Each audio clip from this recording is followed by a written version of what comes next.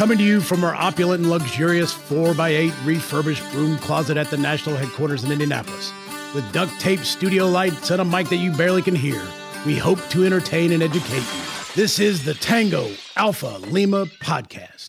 They call me crazy cause I'm facing all my giants. They try to scare me into thinking I can fight it. They tell me I should never even think of trying.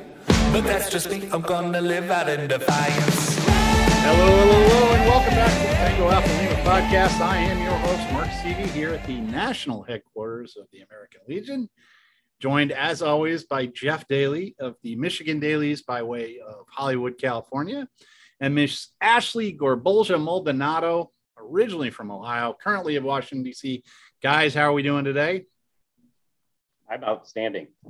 I cannot complain. Ashley just looks so nice and made up. I'm stunned that anyone would do that. It's literally lipstick, bro. It's literally lipstick. Yeah, I'm a natural beauty. I don't need a lot of. You are a very natural beauty. I grant you that. I feel the same way about my husband. So. I was going to say you're the second hottest person in your house. I don't know. I don't know. So now we have it recorded. Are you happy? Are you happy? We've expressed my man love for your husband, and he is a dreamboat. Absolutely no doubt about it. But as I've told you before, he won me over when he tried to get me to do, what was it, salsa dancing or something, and he said, "You have very Latin hips. You have very Latin hips," and I was like, "There's something not right with you." So wonderful man, but. Today, we are joined by Darren Pepple. Darren is a graduate of West Point. He graduated in 2007, and then he served as an Army artillery officer until 2015, including 2 tours of Iraq and a 3rd in the United Arab Emirates. As a platoon leader, Pepple led soldiers on hundreds of combat patrols during his deployments. Pepple used his experience to write his new book, Dodge Bomb, a satirical work that follows a lieutenant and his platoon as they go out on patrol each day and try to stay alive. The book sheds light on the rank-and-file soldiers who fought al-Qaeda, broke bread with sheikhs, and tried to understand America's sustained involvement in the Middle East. Originally from Lancaster, Pennsylvania, where we found out that Jeff Daly used to drive the Hershey Kissmobile. Darren currently works and resides near Washington, D.C., and is a member of American Legion Post 1976 in Annandale, Virginia. And we will be joined by Darren right after this quick commercial break. The American Legion is Veterans Strengthen America. We're in your community, supporting veterans, service members, and their families, enriching the lives of young people and promoting citizenship and patriotism. Our members are passionate about these core values. Help strengthen America by joining the American Legion today. For more information, go to legion.org/join. All right, now we are joined by Darren Pepple, the author of Dodge Bomb, Outside the Wire. Ashley, you get to go first today with Darren. Go. So Darren, thanks for being on the show. I wanted to ask you about the inspiration, obviously, from your book. You're overseas, you've had these life experiences. What was that moment that you said, you know what, I'm going to write all this down because I need to share this and I need to share this now? Yeah, well, I really appreciate, first off, just being here. Ashley, Jeff, Mark, you guys are awesome. But I think the inspiration for the book really came out when I was getting out of the Army in like 2014, 2015. And I just was like trying to make sense of it all, right? And that sort of translated to what did Iraq and, you know, what do these foreign wars mean? And also just like making sense of my service. So it kind of became like a transition mechanism, catharsis, to like actually put it to paper and to be like, no, I'm actually going to make a book and do it. Very cool. I understand the cathartic nature as someone who's gotten out more recently within the past 2 years. There are certain things that I still do and now in a journaling aspect find very, very therapeutic. So I think this is something common that I've seen within our veteran community and those sharing stories. So congratulations. It's phenomenal. I love to watch other authors, you know, be successful in their endeavors and be able to share their stories. And I'll go ahead and pass it over to Mr. Jeff. Already? It's already my turn? I know. Wow. This marks our first podcast where we're on schedule. This Right. is And usually when Ashley gets going, I go take a break for a while and come back. But wow, this is awesome. It's pretty early. we're nervous about our internet connection, so we're good to go. There we go. All right, Darren. So you wrote this book. I'm looking here to see where I saw it, but I think I saw that it's satirical. It is. So you're Yes, a funny guy. You're a funny guy. So Maybe I just look funny. I don't know, Jeff, but I try. So so is this, in Hollywood terms, is it based on true events? Is it how much of it is fiction and how much of it is real? I'd say it's 50-50, right? So it's based off my first tour to Iraq in 2008 with the Cav Troop.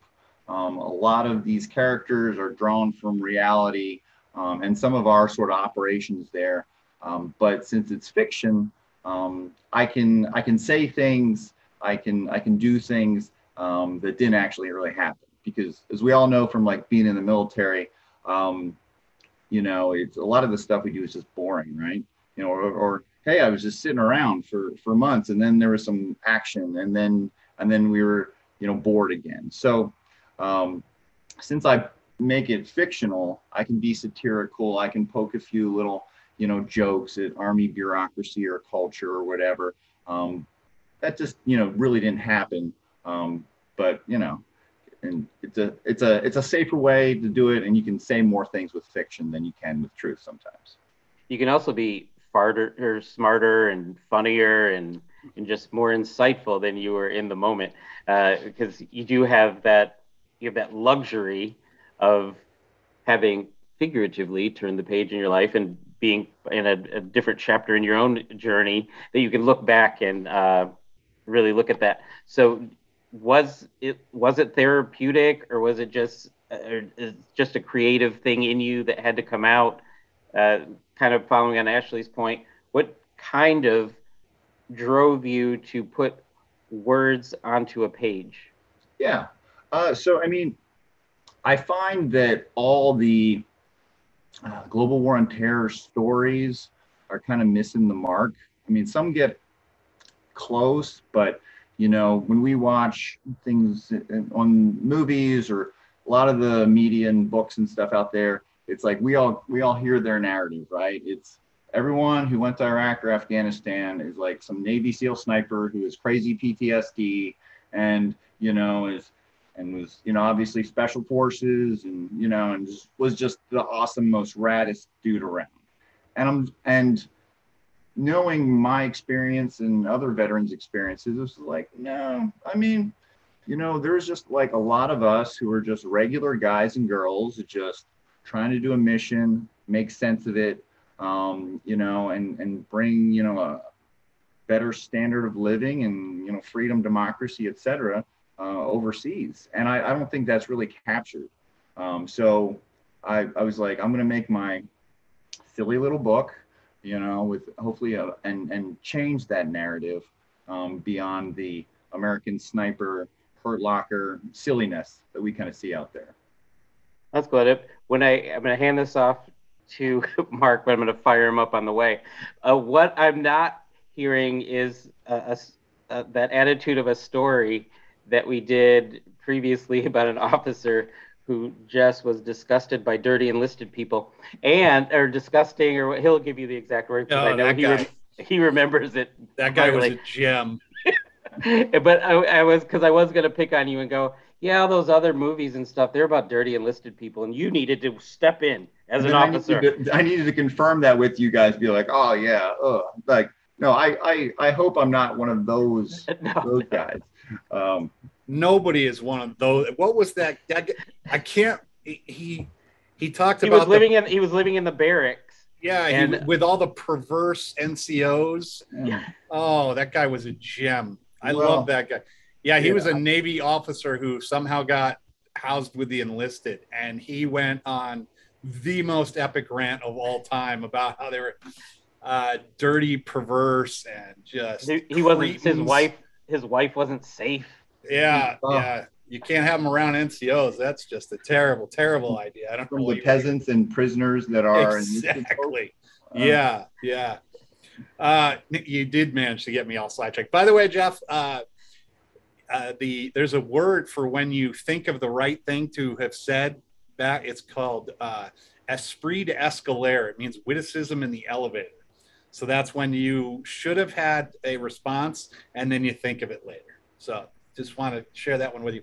Darren, I saw that you had like, I was trolling through your Facebook and I saw that you had like Doctrine Man was reading your book, which is, all of us.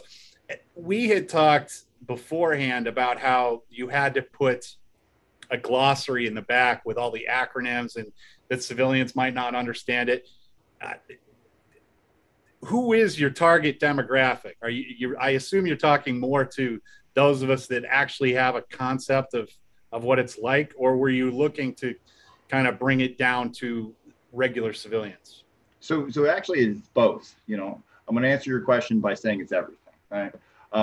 Which is what you have to say as a book writer. Got it. Yeah, but it's so target demographic initially was like, oh, this is going to be for like veterans, for military personnel, it's people who get it, right? But then as I was writing it, and kind of the genesis of the book with many things was like, just trying to relate these experiences to civilians. Again, they don't get it, or they see the Hollywood image of what it's supposed to be, and it's fractured and wrong. So that's why I try to write it in such a way that it was relatable and realistic, and explained a lot of things, and hopefully didn't dwell on acronyms too much, so that your mother can pick it up and go, okay, without just killing her with acronyms. Right. Yeah. You had talked about how you wanted to talk about the real life in the military, and it's 95% of the fun moments we had in the military was just out of sheer boredom. But I do remember my all-time favorite article, and I don't even mean just military, but all-time favorite article was in the Boston Globe a bunch of years ago, where an embedded journalist was stuck with a bunch of infantry guys. And they went off on like a 2-hour fight as to whether Connecticut was part of New England. And it was just these guys fighting about whether Connecticut was part of New England. And that to me was the most accurate portrayal of military people I've ever seen, because we will sit around and fight about the stupidest thing imaginable for hours because there's literally nothing else to do. But I'm wondering how much action did you have to put in it to keep it rolling? And how much were you able to kind of tell these stories around the campfire that to us, at least to me, seemed far more enjoyable anyway? Yeah, well, I try to sprinkle in a lot of action. I had a plan, or at least I think I did in the beginning, to make it interesting and have a rise and fall, a climax, etc. But yeah, I have to put in so many fun like soldier stories and humor in there. When you read it, you'll notice all the soldiers are quoting, Talladega Nights. They're always going shake and bake, which was a real thing we did. And, I have one zany sergeant who just wants to talk about the Illuminati at some point, that's just the culture and the moments that are just people just trying to like break the boredom with something fun. Yeah. When we were in Afghanistan was when Team America World Police came out, and there were more take a left on Durka Street references than could ever have been plausible. So totally get it. And there's always that guy, and actually one of my former troops was that guy who thinks the black helicopters, the FEMA camps, buys into all of it. And it still shocks me to this day because he did become a first sergeant after I got out. And I was like, that's spectacular. And I think his email was actually like blackchoppersfema@yahoo.com. And I was like, dude, what is wrong with you? So, all right, that was my thoughts on that. Let's take a quick commercial break, and we will be right back with Darren to talk more about his book. So you were discharged with a 20% disability rating, but now you can't hear so well and need help. Contact an American Legion service officer. Service officers are free of charge, and they help all veterans. Find one near you with our online tool at legion.org/service officers. All right, and we are back. Ashley, you are up first again for round two. Go. All right. So keeping in theme, my question was more along the lines of acknowledging that you have an excerpt that's on your website. And I kind of want to channel my H.G. Wells and I want to read just a little bit of this excerpt because it really is very poignant as to what Mark was just talking about. So cue music. No, just kidding. Okay. All right. So incoming, incoming, incoming. Get to your shelter. Its cry seemed to emanate from the hallways and penetrate his skull. He spilled out of his bed and threw on his boots. No time to tie them properly. He grabbed his uniform, shirt, top, and helmet and fell into the hall. The pain in the ass robotic voice insisted, incoming, incoming, get to your shelter. He ran down the hall to the only room open and all lit and stood in the entryway. Inside was a desk, radios, and 3 soldiers sitting on a couch playing Xbox on a flat screen TV, their backs to them. What the hell are you guys doing? He twitchingly squeaked. We've got to get to the bunker. A protracted, awkward pause occurred as the 3 men turned around to gawk to the interruption. There were 2 specialists and one staff sergeant, one staff sergeant, and in the agonizing moment, he could see their faces comprehend who he was and what he was saying. Another millisecond went by, and their faces twisted into side-splitting laughter. Get to the bunker, they mimicked, in a squeaking voice similar to his own. They'd all now forgotten the game and were rolling over themselves giggling. A child's hatred of being ignored and belittled welled up in him, and Fitz stood up straight, addressing Staff Sergeant in a more commanding voice. Sergeant, you guys do as I say. Grab your gear and take me out to the nearest indirect bunker. The sergeant remained unfazed, but had an older man's gleam in his eye of playing by the proper rules. He stood up on the couch and walked smoothly over to the lieutenant. He reassuringly touched him on the arm and guided him back down the hall to Fitz's room. Sir, he spoke softly, deferentially now. We get rocketed all the time. The worst thing you can do when you get indirect is to run all over the place trying to find proper shelter. You hunker down now where you are at, and if your number's up, it's up. And besides, you're in a brick barracks right now. The logic of that and that sergeant's calming demeanor sapped Fritz's panic level. He guided him back to his room where he was a child raving monster, like he was a child raving of monsters under his bed. Get some sleep, sir, he said reassuringly. Cooed, and Fitz closed the door and sat down on his bunk. That's 100%. 100%. Yeah. So I apologize. I'm like reading it and my screen shrunk, and I don't know, for those who can watch video, I have really bad eyes. So I'm like, whoa. Well, Ashley, I appreciate that, and that shows kind of why I'm scared of making an audio book, right? Because it's just still hard to read it well. But I appreciate you doing that excerpt. Yeah, no problem. I just felt that it was very on point to what we were discussing, and we'll get to my question, I guess, because I wanted to. Can I just interrupt real quick with a quick? Of course, I was waiting. When I went back to Afghanistan as a journalist, they did the little indirect fire drill you have to do to get in, and they're like, lay down on the ground, cover your head, and everything. And we had no sooner left that room than we had like the Dallas Cowboy cheerleaders with us, and the alarms went off, and everybody got down, and I was like, I'm not doing it. So I sat on a bench, but they were all laying on the ground, shrieking with their hands over their heads and everything. And this infantry guy walked by with literally just a towel on and flip-flops. And he's like, hey, what's going on? And everybody's just laying on the ground. I was like, this. So yes, that's exactly what happens to everyone. After 3 or 4 times those alarms go off, nobody moves. Nobody cares.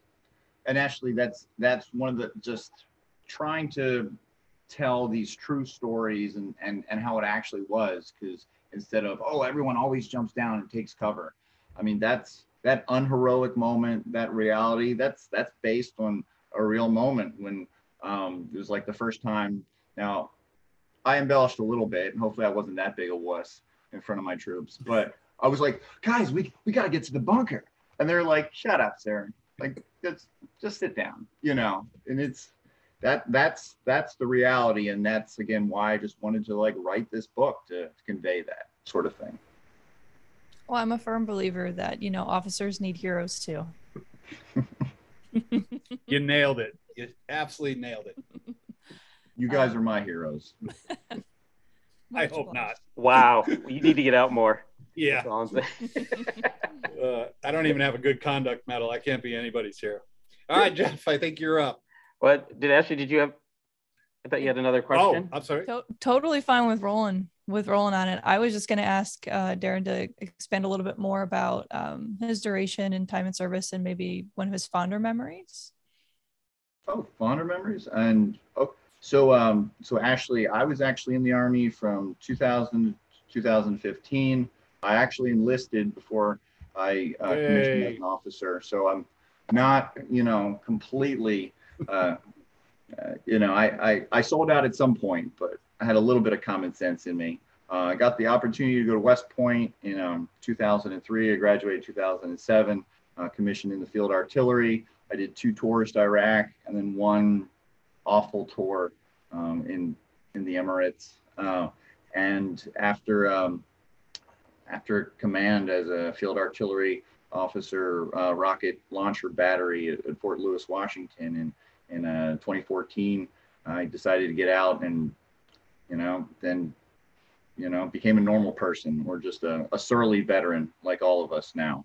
And probably some of my finest memories are really what this book is about, of that sort of camaraderie with this little cav troop called Bushmaster Troop, and the men that I served with in Iraq, and just all the fun times and the relationships I still have to this day with everyone from that troop. So that's why I had to capture it for posterity, right? And I will say a new normal, a second service, and since we're approaching Halloween, Morticia Addams once said, "What is normal to a spider is chaos to a fly." So for us transitioning folks, it's very relevant. It's different for everyone. So write that one down, Jeff. We got a quote at Ashley. I know, and it's Morticia, like an Addams Family quote. Yeah. Of all the things. We need more Halloween quotes on a Wednesday. All right, wait, are we? I'm Yeah, curious no. how. It's all you, babe. It's all you. I'm too stunned by Ashley. So you're up, Jeff. Oh, that's sweet. He just called you stunning. And so, as you can probably tell by my hat, I don't read a lot, so I'm not going to do an excerpt. But I did get through part of the book already, and I actually am pledging I'm going to read it. But I got through the title, so I'd like to do an excerpt reading. Well of that. done. Excellent. Yeah. All right. Dodge bomb. So there you go. That is dodge a wrench. That is my reading of an excerpt of your book. So I did. There's one thing when Ashley read it's reminded me of something my mom says. You have that thing if your time's up, it's up. My mom would always say, but you don't want to be sitting on the plane next to somebody if it's their time and you're just kind of going along for the ride. So like I said, I'm going to read it. I'm saying it out loud, and we should do a guest book club show one day and talk about all the guests who've written books. I guess if you're smart enough to do things after the military, you write books, because a lot of military people who are smart do that. So I did want to ask again, I kind of want to get back into the book. So the beginning, middle, and end, can you kind of give, and that's why I said the name, because we hadn't said it yet. I had to say Dodge Bomb, like in that cool Hollywood voice, in a world. Really? That's what that was? Yeah. Okay. So you just sort of want to, without giving away the ending, just like a nice little summary, and just an excuse to say like Dodge Bomb a couple more times, Jeff? And please do, in your own way. Yeah, that's amazing. Dodge Bomb, Outside the Wire in the Second Iraq War, the greatest war novel thriller ever. So this this book, this story follows a young lieutenant who's a casualty replacement. He goes and joins a unit that is deployed in Iraq, and he has to win the trust and of his new units and overcome his naivety to get through his Iraq deployment with them. But then as he gets through some combat and a few harrowing experiences, he starts to realize that he's facing more than just Al-Qaeda and bad guys. There's Arab politics, there's army officer rivalries and their sort of games and schemes. You guys know how officers are, so a lot of that's going on, and he's confused, but still just young and eager and trying to do his best. And then as the story continues, the unit starts to take casualties, and he gets kind of rocked by some very sad, tragic events, and he has to deal with them. And and then he has to deal with them and make sense of his whole Iraq tour. And it's in that sort of crescendo and that journey I think we've all went through with our overseas deployments, our military experience. So that's what it is, Jeff. Dodge bomb. That is definitely going on by reading this. Actually, you had me at satirical. So I will be reading that. And by reading this, by the way, is now one. I will be reading. This will be the first time that Jeff has read. Marine follows through. It'll be really impressive. So we'll let you know. I have three questions, so that's not going to work out too well. But let me ask the first one. We talked about how I had gone to a military college and did not commission. We had talked earlier. Part of the reason was that I liked small units better. I liked being with at the largest, the platoon, and being alone. And I'm curious how much of that you experienced when you got higher up, when you became a captain and you couldn't kind of be with the boys sitting around a fire. Did that kind of, like, having come from the enlisted side, you know what I'm talking about, where everybody's just sitting around shooting the shit. Did it get, when you kind of moved up, did you get away from that, or was it just something new? It does get away from that. And you see as officers, they only get these like brief moments to like be with the boys or, be with, and that's like platoon leadership, and then like, company or battery or troop leadership and battalion. And yeah, when you go on like staff or something, it's just really lame. I mean, it's necessary, but it's also like you're in charge of yourself. You're in charge of two people. So yeah, I did miss those sort of bonds and whatnot, and that's probably half the reason why too I'm not in the Army anymore. Yeah, our S3 would occasionally just sort of wander out and decide to go on patrol with us, and it was like I almost felt bad for him. I was like, if this guy just wants to be part of the group, and they've got him hauled away in the talk doing something. Anyway, that was just what I thought. I did see that you had some sort of reunion at the Legion Post in Las Vegas, which I thought was pretty cool. And I know you are a Legionnaire there in Annandale, but what's the reception been, not just from like people that were Global War on Terror, but has it been read by others outside that have communicated with you, like Korean vets or Vietnam guys or anything? Yeah. Let's see. I've had a couple sort of like World War II vets, older vets, and they, again, I think each generation of warriors, whatever, we have to explain our own conflicts. So I've had some Vietnam War vets kind of always like they relate how they're like, okay, so that's what Iraq was like. Thank you for that. And the reception has been great I think from part of my core audience of civilians that just didn't get it right. And now they do, and it took some of the pomposity and the pretentiousness out of, some of these other stories you hear. So reception's been great. Yeah. I mean, when you see Hurt Locker and there's like one dude running down the hall, just by himself, and you're like, yeah, that doesn't happen. Yeah. That's stupid. But I don't think people get that, because when you turn on TV, you're getting this little image of just 24/7 heroism, when in reality it's just another dude that's in your bee hut, and you're like, it is what it is. So just in closing, where can people find you? Where can they communicate with you? Where can they buy your book? Yeah, well, thank you, Mark. So Dodge Bomb, Outside the Wire. There you go, Jeff. Dodge Bomb. Outside the Wire in the Second Iraq War. It's available on Amazon in paperback and ebook. You can also you can find on Facebook. There's a Dodge Bomb page. I also have a website, DarrenMichaelPeppel.com, that takes you to all my social media and all these sources. But seriously, the easiest way to find it is on Amazon. Dodge Bomb, one word. It'll pop right up. Who, if we get a movie deal here, who's going to play Fitz? We got anybody lined up yet? I need somebody sort of young and sarcastic. Everyone's kind of getting too old for these roles, right? Right. What was the name of the guy from? Letterkenny? Who, Ashley? You?